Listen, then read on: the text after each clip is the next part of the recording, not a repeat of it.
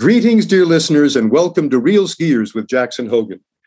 Dr. Jasper Shealy, Jake to his friends, is almost certainly the world's foremost authority on skier injuries, author of dozens of studies on all manner of injury-related subjects, such as lift tower padding and terrain park design. His detailed, ongoing examination of skier fatalities has earned him the ominous nickname of Dr. Death. But as you'll soon discover, dear listeners, Jake Shealy is anything but dour. His latest paper on the subject of skier deaths, titled Snow Sports Deaths in the U.S. 1974 through 2019, will soon be presented at the next International Society of Skiing Safety meeting. Jake, it's a pleasure to have you with us. Welcome to Real Skiers with Jackson Hogan. Thank you, Jackson. Glad to be here, sitting here in upstate New York. It's kind of chilly, but here I am. So thanks for inviting me to join you. My pleasure. Perhaps you could begin by sharing with my dear listeners a little more about your street cred, both academic and professional. How did you come to be the expert in the field that you are? It's like a long, shaggy dog story. Frankly, it's amazing to me, and I guess to others as well, that I got where I am, considering that I was born in Montgomery, Alabama, went to high school in Tennessee, attended Georgia Tech as an undergrad. My career in skiing, I guess, starts with my commissioning in the Air Force, and then the Air Force saying, well, son, where would you like to go? And I said the Northeast. And so I wound up in Syracuse, New York. That was in November of 1963. My roommate, who was from Valdosta, Georgia, and I sat there looking out the window as the snow was falling and said, what should we do? I'd forgotten whether it was me or him, but I said, well, why don't we take up skiing? Sounds like fun, and who knows, we might meet a girl. So that was how I began skiing. In fact, I did meet a girl and met my wife-to-be at Bristol Mountain a couple of years later. We can skip through a year in the garden spot of Southeast Asia, all expenses paid sort of thing, in Saigon and north of Saigon in the Central Plains. That's the 1 year since 1963 that I didn't go skiing, understandably. When I left the Air Force and went to grad school, there comes a time when you completed the coursework that you need to do some research. And I was studying at that time systems engineering. And the topic was the theory, accidents are not really accidents. Accidents are system failures. Then the question is, okay, how do you study that? And I was pondering how to do it when my wife, Lucy, suggested, well, why don't you study ski injuries? My initial thought, well, that sounds kind of trivial. But then she said, you got hurt and other people get hurt. Don't you think that's serious? Wonderful logic there. So I went to the library. In those days, we didn't have the internet, so we had to do all of our research in the library. So I went to the library to discover, with regard to ski injury research, from an engineering point of view, we knew nothing, absolutely nothing. What we did know was from a medical perspective and lots of stuff about how to fix broken legs and the like. So I went to see my advisor, and his initial reaction was somewhat similar to mine. Well, sounds kind of trivial, don't you think? And by then I was loaded for bear. He was a skier himself, and he said, okay, good idea. So that was the beginning of my ski injury research, which really dates back to 1969. And the master's thesis that came out of that was the epidemiology of ski injuries, where I studied 2,500 skiers who happened to be the University of Buffalo Ski Club over a period of 2 years, tracking them. Then it came time for the master's thesis, and my thesis committee said, gee, you did such a great job on your master's thesis. Why don't you just expand it a little bit and we'll call it a PhD? And so I did. The effects of risk-taking on skill task performance. I think that was the full academic title. Of course, skiing was the activity and the risk-taking was the act of skiing. And trying to figure out to what degree can we measure something called risk-taking, and if we can measure, to what degree does it determine the likelihood of injury? Like so many academic studies, studying something that seems incredibly obvious in the beginning, and you spend a lot of time proving that, yes, it is true. What I can say is if you engage in risk-taking behavior, the more you take risk, the more likely you are to be injured. Who would have guessed? Anyhow, that got me my PhD, so I'm not complaining. Then I got invited to join the faculty, a place called RIT, Rochester Institute of Technology, and I joined there. The next thing I knew, I got invited to join ASTM, the American Society for Testing Materials, because they had just started a subcommittee to generate standards for snow skiing equipment. And I had given a paper based on my research at a couple of different places, one with the American Academy of Orthopedic Surgeons out in Aspen, and then also at the Human Factors Society out in LA. So I was gaining, to some degree, a little bit of notoriety. And the next thing I knew, I was invited to join. In my work at ASTM, I came across Bob Johnson and Carl Ellinger. The three of us formed up a team. You may or may not have heard of the Sugarbush Studies, but the Sugarbush Studies started in 1972-73 and took place at Sugarbush Mountain, Vermont. Hate to sound immodest, but it's the best damn study of ski injuries ever done. So we had a clinic at the base of the mountain, the ski patrol. We had Carl Etlinger with his Vermont calibrator and also with the ASTM 504 machine. When an injury occurred, we were immediately on the scene because we picked them up as they came into the clinic. We had a long questionnaire with regard to not only what was the nature of their injury, but how did you get hurt? And at the same time, we could examine their equipment to see what, if any, role the equipment played with it. So that was the beginning of the Sugarbush study. And that continued from the early 70s all the way through to about 2019, when unfortunately the study sort of ran out of steam, you might say. We've had dozens of publications that have come out of it. We were the first ones to identify the ACL injury situation, the ACL mechanism, and actually some programs that could confront the ACL injury, among other things. In addition to that, I've been asked to help with the NSAA, the National Ski Areas Association, to do a series of 10-year studies. So at 10-year intervals, I would gather up information from a statistically representative section of ski resorts across the U.S. and compile and analyze the injury data from that and couple that with what's known as the NSAA demographic study that they do every year. And so we've published, we started that in 1980. So 1980, 1990, 2000, 2010. And when we wanted to do the 2020, of course, COVID hit, and it's kind of messed things up. So we still have plans to do one, but we haven't done it yet. In the meantime, through ASTM, we have also been involved in something called ISSS, the International Society for Skiing Safety. And this is a group of, the number varies, anywhere from, maybe 150 to 250 people around the world who are interested in one way or another with skiing and ski injuries. And of course, we've expanded it to include the term snow sports. So it's not just skiing, but it's snowboarding and pretty much anything else we can identify that takes place on snow that's gravity propelled.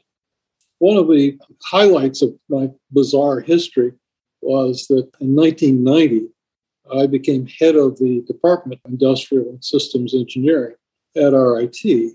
At that point, nobody from our department had ever gone on what some people call sabbatical. At RIT, we didn't like the term sabbatical, so we called it professional development. No one had ever done that. So the dean started haranguing all of us department heads, but especially me, because nobody from my department had ever done it. It just kept at it. And so one day I had the right idea. I said, maybe the way to shut him up is to propose something that's just so ridiculous that it'll shut him up. So put together a little proposal that, Dean, you want somebody to go somewhere. I propose that I will take the winter off and go study ski injuries. So I'll go to a ski resort like Sugar Bush. But, you need a little more meat on the bone, so I had to think about exactly what would I do. As you may or may not recall, around 1990, helmets were just becoming a thing. There was a question, gee, do you really need a helmet while you're skiing? Because, we were in the same, do you really need a helmet when you're riding a bike? So I proposed, well, why don't I study the efficacy of helmets in skiing? I guess it was kind of fortuitous that the dean turned out to be a skier, and he thought it was a capital idea. So off I go. And all of my fellow comrades, my fellow professors in the College of Engineering are saying, what? You're going to go off and do what?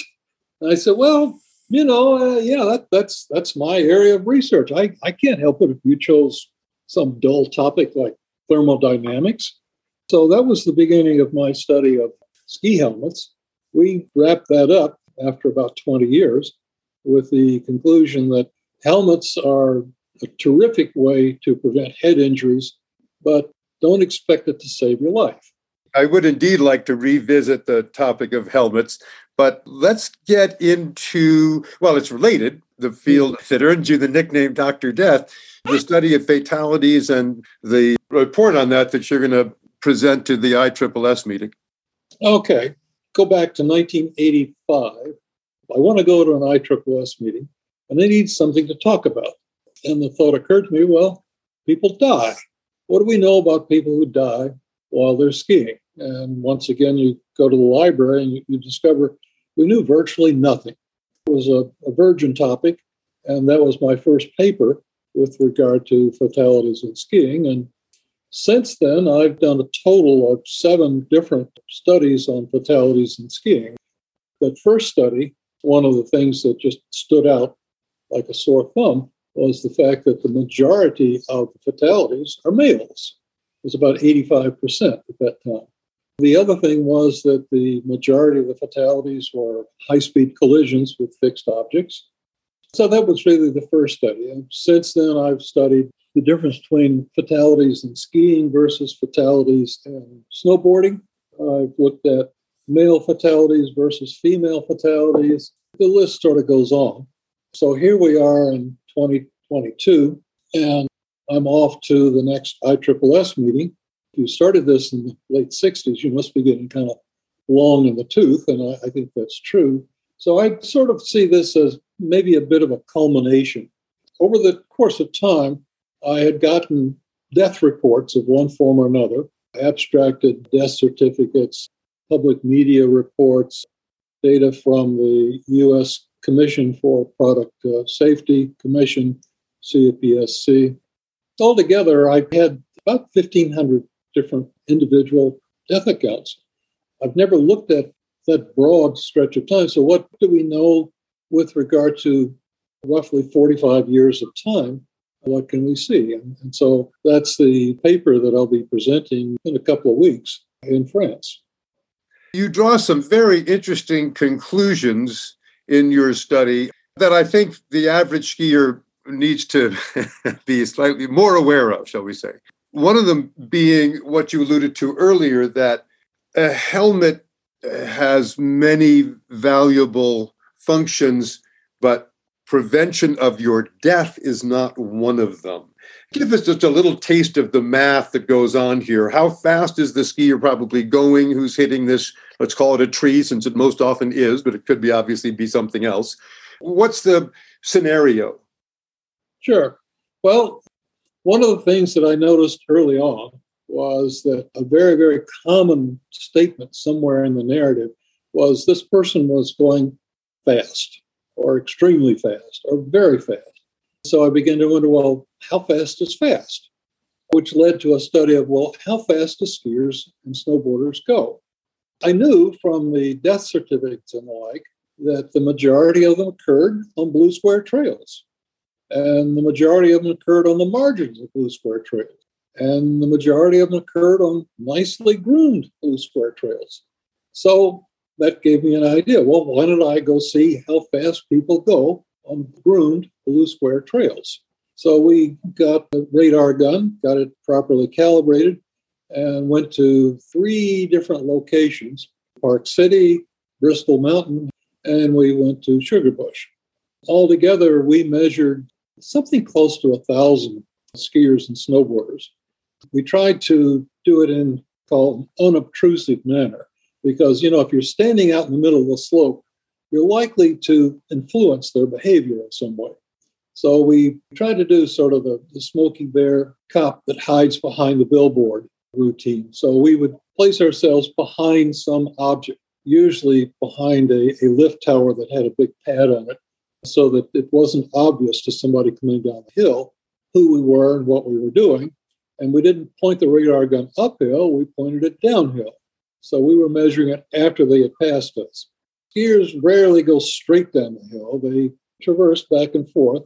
We would hold the radar gun on them for as long as we could, which was usually something in the order of like 10 seconds. And we would record the maximum speed we observed during that period of time. So we generated a paper that talked about the average maximum speed.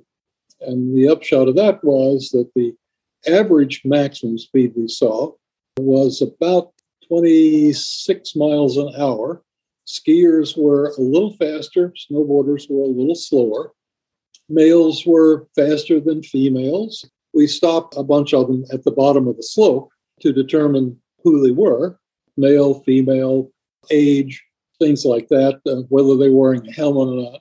We learned from that study males were faster than females by about 3 or 4 miles per hour. There was a steady progression from beginner to intermediate to expert with respect to speed. People wearing helmets tended to go a little faster than people without helmets. That study of speed was prompted by the question, well, how fast is fast? And so now we move on to helmets.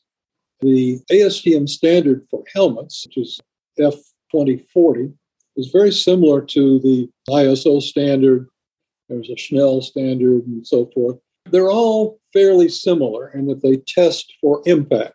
The bottom line is all of those speeds result in an impact speed of about 12 miles an hour, 12 to 14 miles an hour. The head form has an accelerometer in it that measures acceleration in 3 axes. And the standard typically is that you should not exceed, and this number will vary, but something on the order of 200 Gs at impact. So the helmet should attenuate the impact down to about 200 Gs. 200 Gs is really quite a hit, but it's not lethal. It's 12 miles an hour. So if you're skiing at 27 miles an hour and you hit something solid as a lift tower or a tree trunk, the impact that you're going to sustain is way beyond anything that any helmet you could conceivably put on your head could address.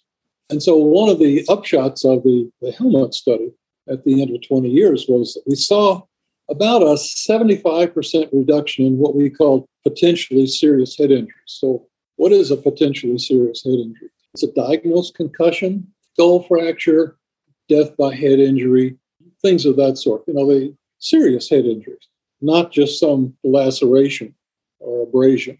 What we found was that overall at Sugarbush, we've seen a better than 75% reduction in these potentially serious head injuries. But at the same time, doing these national studies on fatalities, it was puzzling. We weren't seeing any change whatsoever. And we were trying to figure out why, and that's when we started doing the speed study. And Herb Shear did this marvelous study that compared having an instrumented head form with a helmet against 3 surfaces, against a tree trunk, against snow, and against ice. The results were quite conclusive, comparing helmeted, not helmeted. Under those circumstances, where the impact speed was maybe 13, 14, 15 miles an hour, somewhere in that range, the helmet would reduce the potential, because you have something called a HIC, head impact criteria. It would reduce that for a non-helmeted impact being near fatal to a helmeted impact that you would probably survive. You would survive if you hit the snow. You would not survive. That's coming back. Okay, it was 19 miles an hour.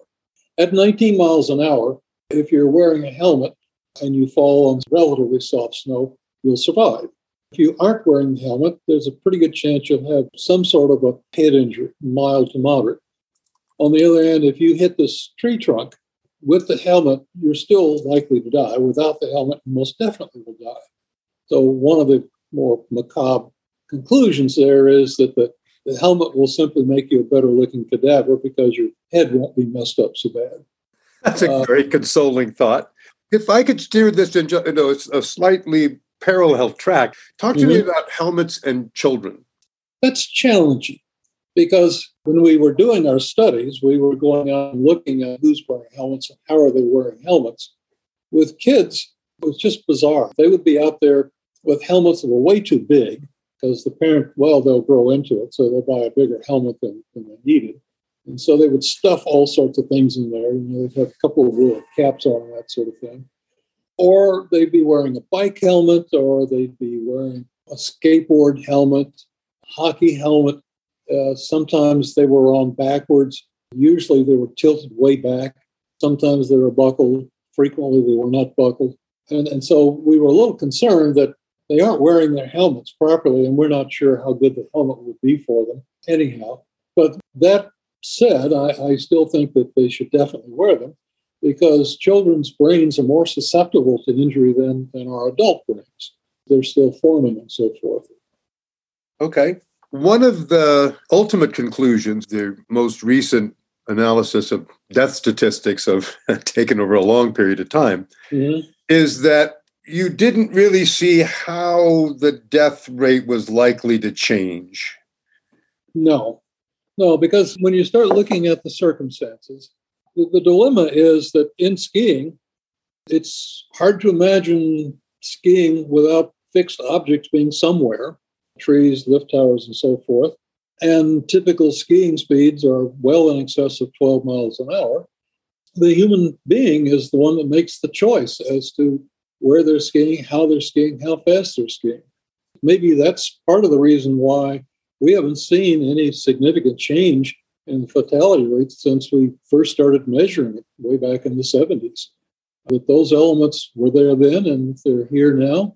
One thing that has changed, which is kind of interesting, and I don't know the reason for this, go way back in the beginning, males only accounted for about 70% of all the fatalities. Today, it's more like 90%.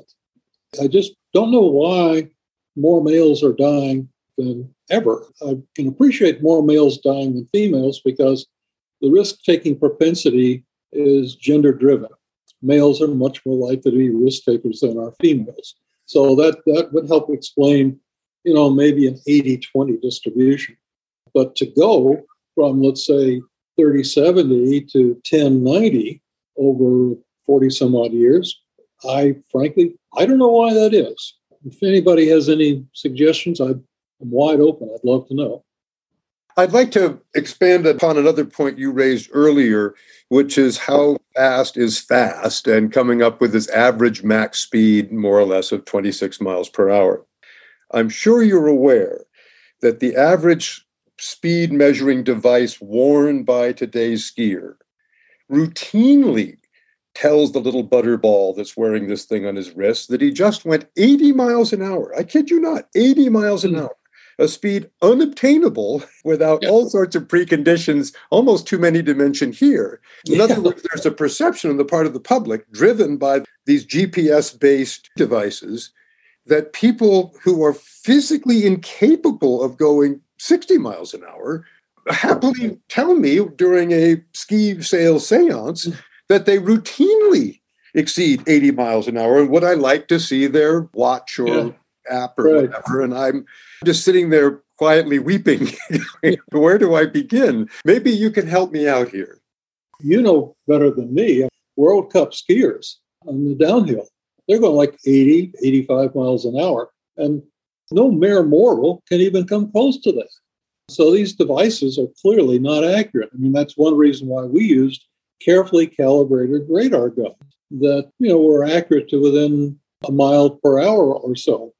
Can you recall the peak speed of any one? In other words, the most aberrant number, the highest peak you might have recorded at any of your three locations? Yeah, it was 47 miles an hour. Yeah. And that person, I happen to be the one that took that measurement.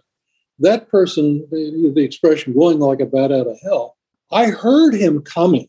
The way his fabric was flapping in the wind, you could hear them coming almost before you could see them. So I got to tell you, well, as I'm sure you know, almost 50 miles an hour, that is really fast on a ski slope. 50 miles an hour, first of all, is completely irresponsible on a slope. Absolutely. Because if things happen, it's a logarithmic curve, I believe I'm correct in saying, in the sense that 50 is a lot faster than 40, and 60 feels, so much faster than 50. Events just come at you as a mammal who can run maybe, 5 miles an hour or something, to suddenly try to process information that's coming. The event horizon is coming at you in a blur. Yeah. One of the courses I used to teach was human physiology. Of course, I was influenced by my interest in skiing. How crash-worthy is a human being? And if you believe in evolution, which I do, you think about, how fast can a human run? And the answer is peak speed. Usain Bolt and the like, they can reach about 20 miles an hour. How fast can most people run? Well, maybe up to 15 miles an hour if you're being chased by a saber-toothed tiger or something. I think we evolved to be a creature that could take about a 15-mile-an-hour hit. And that's about it, because through all of human existence up until the last 200 years or so, that's as fast as you could go. In my radar gun experience, once a skier got going more than about, say, 30 miles an hour, they became very loud. The fabric on their jacket, flapping and pants and whatnot, you could actually hear them. What was going on under their feet? In other words, how much control does a person who's even attempting to reach this imaginary speed, how much control do they have when they actually reach what that physical limit is? It varies with skill. World Cup skiers can control themselves at 70, 80 miles an hour. Most of us earthlings, no, not so much. The image that comes out of the fatally injured skier is that he, predominantly, is on the side of a nicely groomed trail. He's not in the middle because that's where all the turkeys are. And the nice groomed snow is on the side. And he's going along at a high rate of speed. And some downhill person is traversing. And our speeder is thinking they're going to turn and I can go between them and the trees. And guess what? This person isn't turning. They're just going over to the edge to stop maybe. So our speeder is left with an uncomfortable choice. Should I hit this person or should I go into the trees? And if they go into the trees, that's not good. Or let's say they're going along and they catch an edge and they fall and they slide into the trees. That's the image that I see, and it's tied up with speed. If you weren't going that fast, you wouldn't be faced with these awful choices.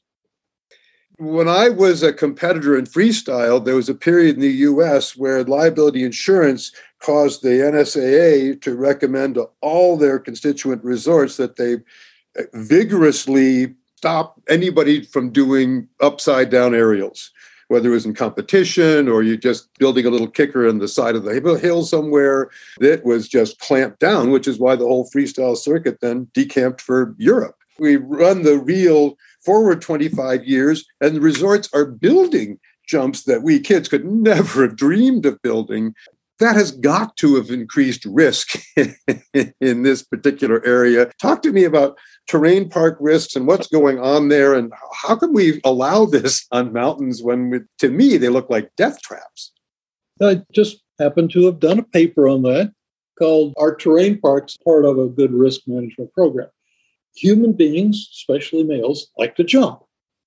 I was a patroller for roughly 10 years from 1975 to 85.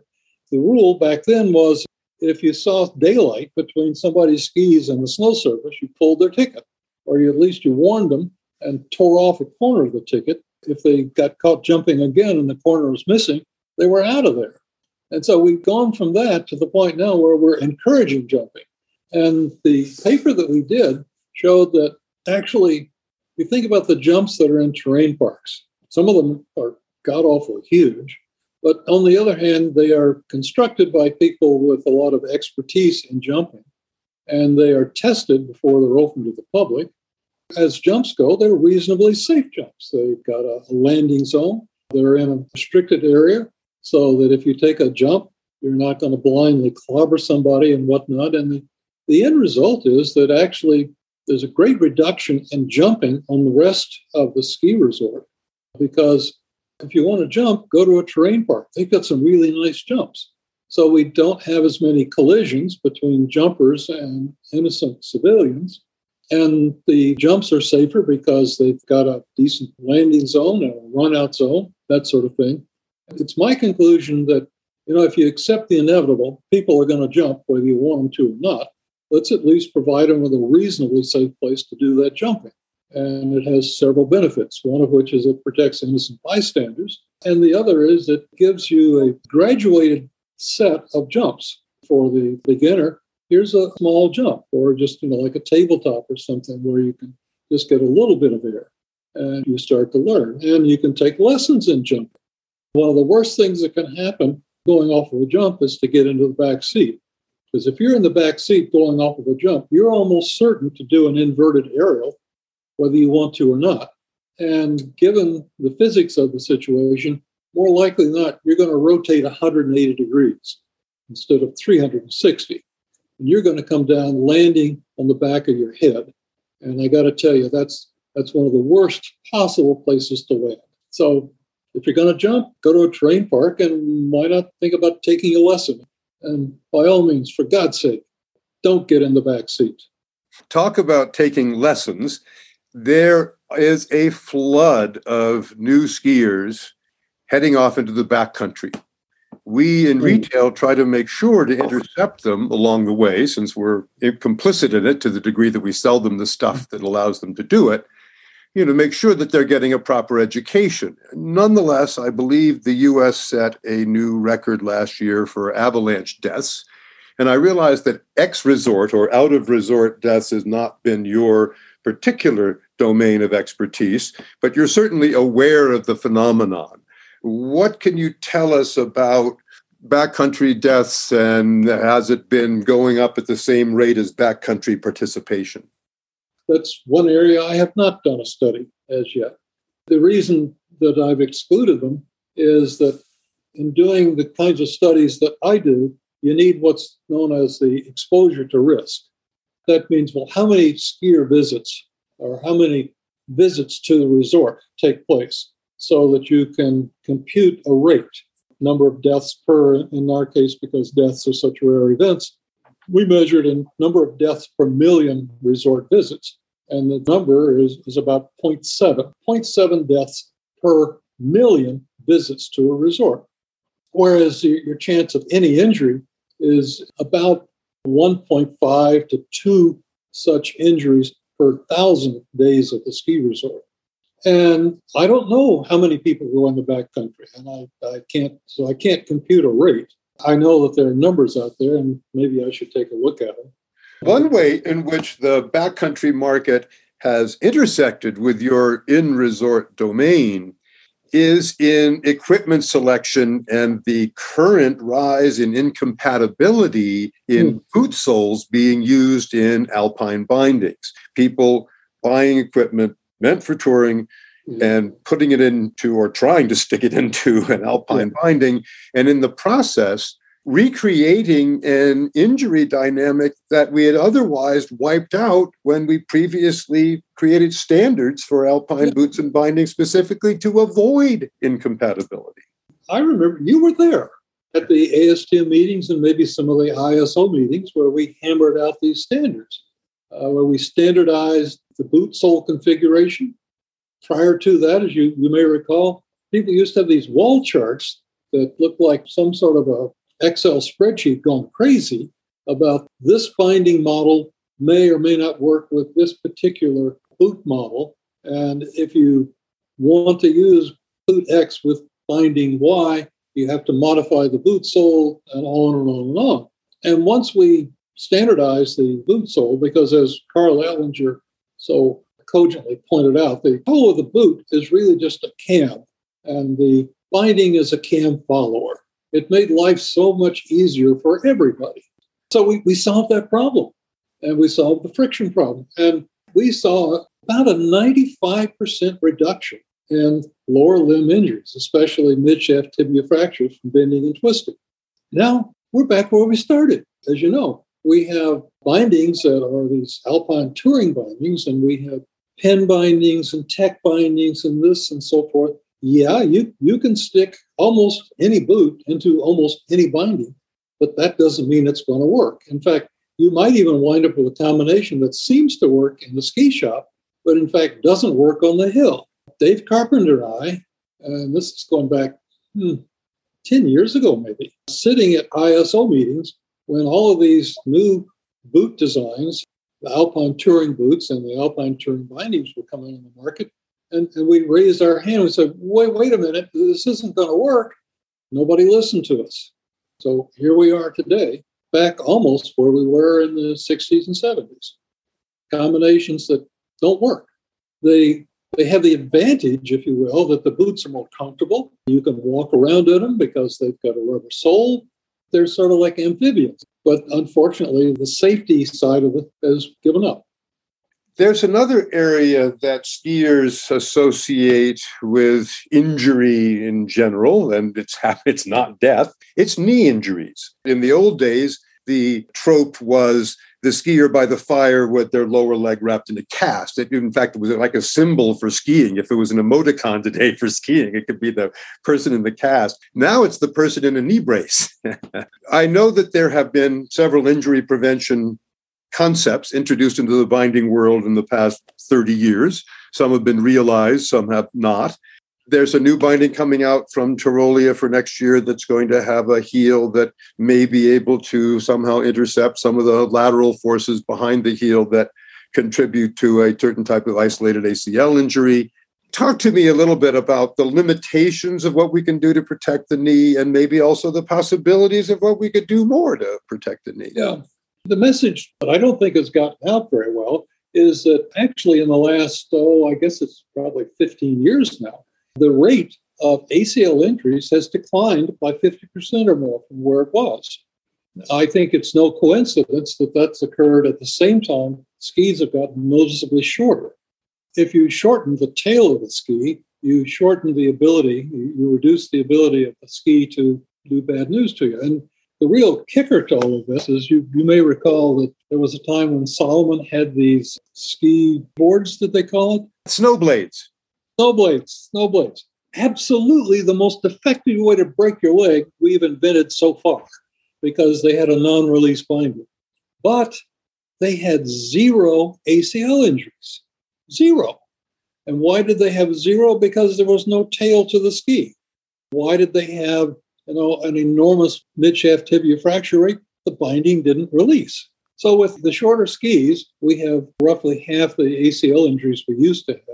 Other things that you could do is Carl's knee-friendly coursework.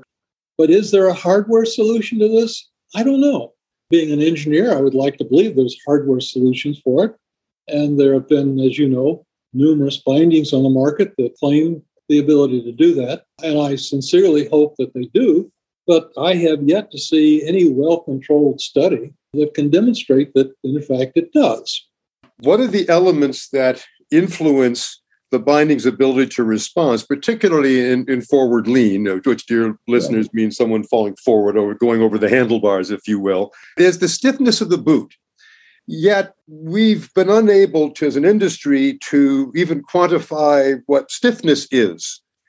And therefore, how do we then correlate the fact that I might need to ski at a DIN 10 on my heel because I use a 140 flex race boot and I'm going to have a very effective lever at opening that heel piece versus someone who's in a rear entry boot that's shorter and softer and they're not even standing in the same position on the ski. Their heel might need to be at a 6 just because the boot's going to be such a mush bucket in terms of responding to forward forces.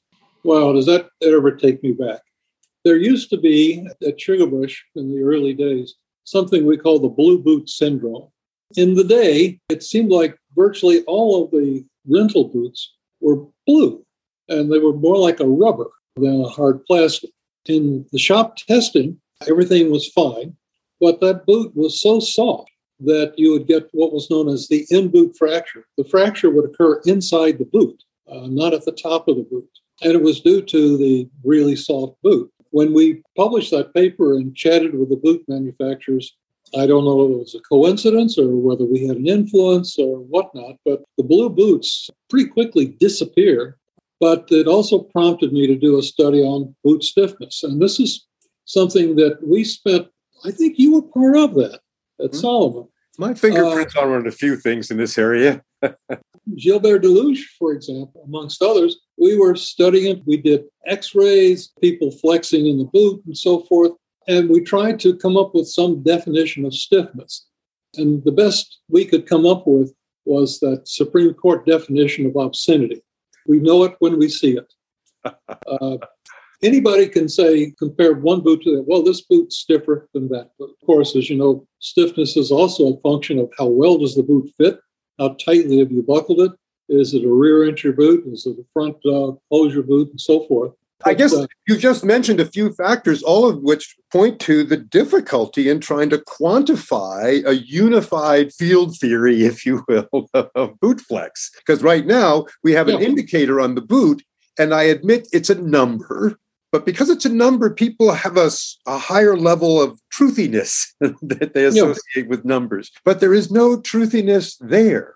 No, not at all. Not at all. It's kind of bemusing as a technologist that here's something that we can see and we can feel and we can sense, but damn it, we cannot quantify it. The best we can do is qualify it. Well, one's stiffer than the other. Exactly.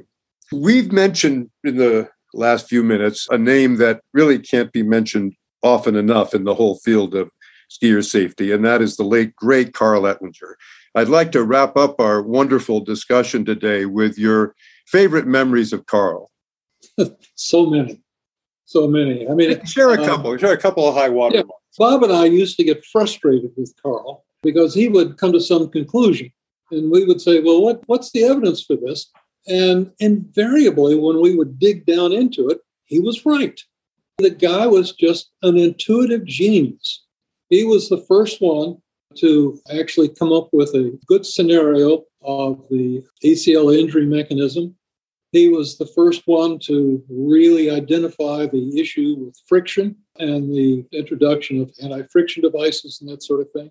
He was the first one to, he working with Gene Bonyak at Case Western, developed an effective test device, the 504 machine, and an effective in-shop test device, the Mont Calibrator, to be able to actually quantify settings and release values and so forth. The list just goes on. I'm just in awe that I was able to work with him for, from the 40 years. Amazing.